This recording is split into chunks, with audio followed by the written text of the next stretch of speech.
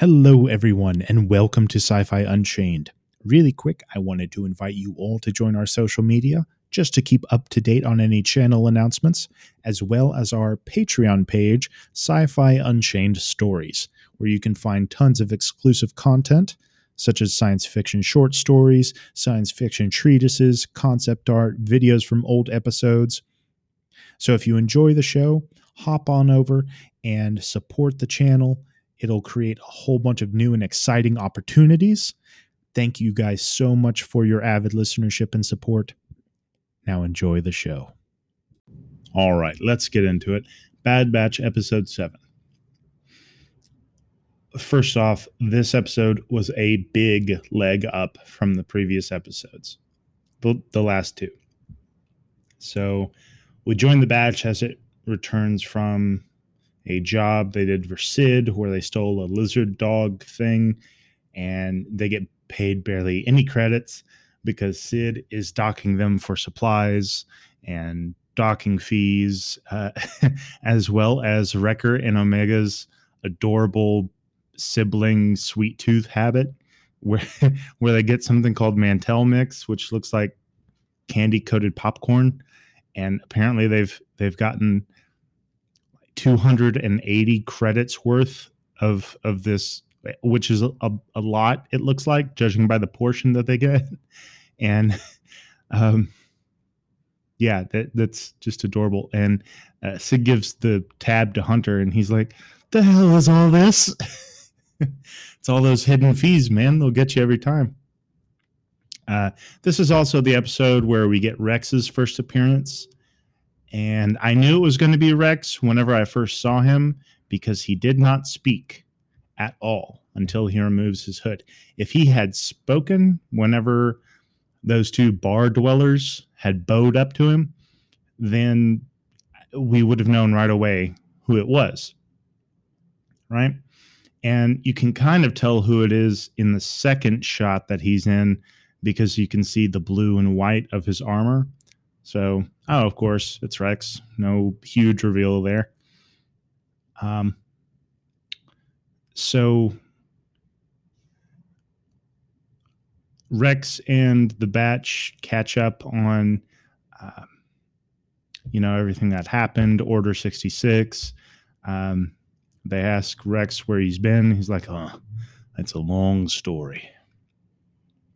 So Rex also becomes very on edge when he learns that the Batch haven't removed their inhibitor chips, and you can see him reach for the back of his holster to get his pistol. Also before that, Omega says that he's a Generation 1 just by studying his face for a hot minute. It's another one of those moments that the writers dropped in the show to allude to Omega having some sort of Force sensibility, or maybe it's just because, again, she's been working in a lab her whole life, and she's been staring at these clones and their charts and their chips and all this data her entire life, right? So it's another one of those moments that the writers drop on us to kind of be like, is she or isn't she? Ooh.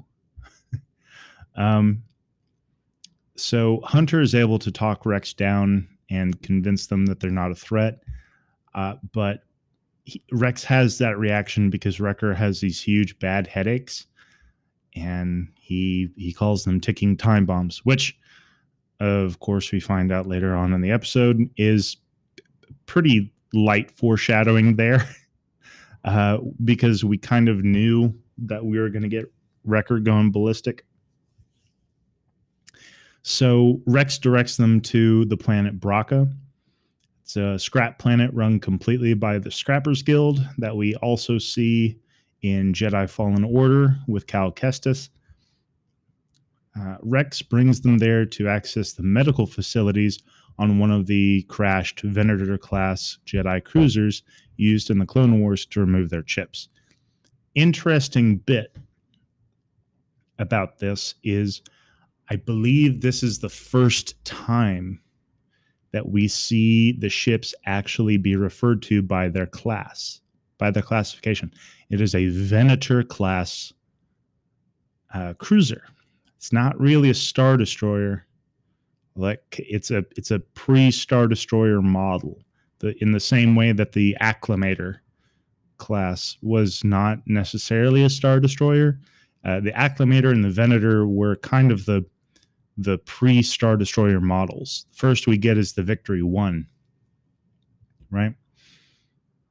And of course, then the Imperial 1. Also, this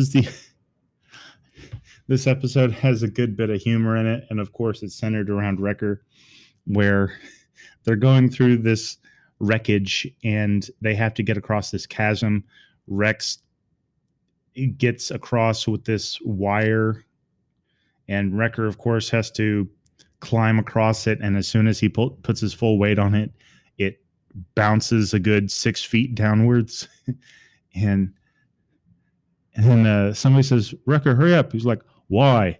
And it immediately snaps and he falls and he gets attacked by this Rathtar looking tentacle monster thing. I don't know what it is with this Disney Star Wars and putting tentacle monsters in their properties. It was a Rathtar. It's whatever this thing was. It's whatever Saw Gerrera had to interrogate the defector Imperial pilot. But I don't know if I like it. I don't know if I like the reliance on the wiggly tentacle creature things. So we get some good lighthearted humor with that, and that's very fun. So, of course, this is the episode where Wrecker snaps and his chip takes over, causing him to turn on his squad mates. Now, Wrecker very much reminds me of the meta from Red vs. Blue by Rooster Teeth, an overly large and almost unstoppable killing machine that is capable of taking down elite fighters in a terrifying fashion. If you haven't seen the later seasons of Red vs. Blue, please go and do that. I say later, like mid to late, really seasons 6 through 10 is where we mostly get the meta. Anyway, getting off track. But he's just picking apart his squad mates who, to be fair, are not trying to kill him. They're just trying to stun him and incapacitate him.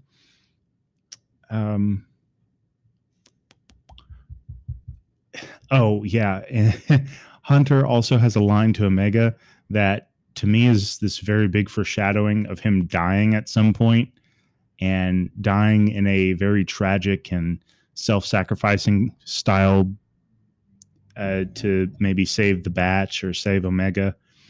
He says, "You're stuck with us for the long haul, kid." I'm like, come on. But of course, this is further cementing the feeling of camaraderie and family amongst Omega and the batch, and Hunter, Wrecker, Tech, and Echo as her sort of big brothers. And of course, they eventually all subdue Wrecker while he's trying to kill Omega with his Lego-looking gun. And Rex is able to stun him in the back. And they all get their chips out. The episode ends with Rex telling Hunter that they aren't out of the fight yet, that they took an oath to defend the citizens of the Republic, and that they must now do so against the Empire.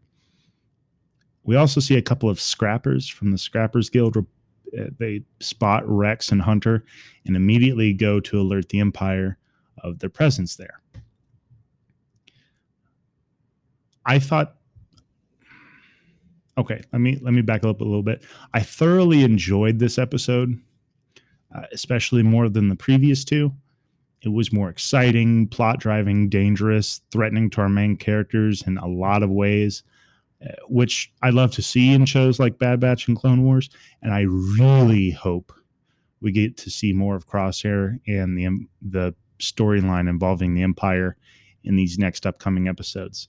I would imagine so, because the batch is getting reported to the Empire, and I mean, who are they going to send to hunt them down? Crosshair, of course. So I also hope that, because we haven't seen much of either in the past few episodes, we don't know anything. They could have made these episodes 10 minutes longer and added in those storylines. They should have. They have all the money in the world. They have had all the time in the world. It's not like they're on this super strict timeline or budget. I mean, they opened up the season with a 71-minute stinking episode. Now, all the episodes don't need to be 71 minutes, but the show certainly warrants at least a full 30-minute episode of full content, not just 20, 23 minutes plus end credits, because the end credits end up being like 5 to 7 minutes, and it's total BS. But it's a criticism about the show that I've agreed with, that the show is getting shorter and shorter. If you look at the episodes, this past one and the one before it have been 20, 23 minutes, maybe. But that's probably the most disappointing thing, is how they've chosen to, shorten the episodes. I very much don't like that. But this episode does make me very hopeful for the subsequent episodes, in that there now seems to be less of a obstacle for the batch with their inhibitor chips, which to me seems like they got rid of and overcame pretty stinking quickly. I thought it was going to be a huge deal, a much larger obstacle for them to overcome. It really wasn't. They overcame it pretty quickly. So I guess now they can get to business and working for Sid and evading the Empire and their bounty hunters, keeping Omega safe, and figuring out, what to do with the rest of their lives, I guess, because they just had their entire purpose taken away from them. And I suppose that's a big part of the story now, is them trying to figure out, well, what's our purpose now? It was fighting to protect the Republic, but now the Republic is gone, and it's replaced by this evil empire wanting to give everybody social security numbers. I think they'll have an episode like that at some point, where they'll have this mid-clone life crisis where they'll just kind of look around and go, why am I here? And I think that's where they'll be like, oh yeah, we got to take care of the kid. So Omega will become much more of a focal point than she already is for the squad, which is okay. It's fine. It's a formula that Disney Star Wars has been using over and over again, right? Clone Wars, Mandalorian, Rebels, they all center around, a kid and a mentor or a group of mentors, and their growth and their journeys, which is just one aspect that George chose to focus on in not only the original trilogy, but the prequels as well. Albeit it's a huge one, and it was not only the student and mentor story, but it was a story about families as well. But he had all of these other elements to his storytelling also, which I think, to me, The Mandalorian showcases incredibly well. Not just the family or the student mentor part of the story, but all of the other tasteful elements, right? The Western meets futuristic sci-fi look, sort of mixing the man with no name and all of this weird intergalactic political cultural fallout. It was probably the best I've seen it done from Disney Star Wars, which I know isn't saying much, but it's done it so well that I kind of can't really complain. And I really can't complain about Bad Batch either. There are aspects about it that I would like to be a little bit different, but that's neither here nor there.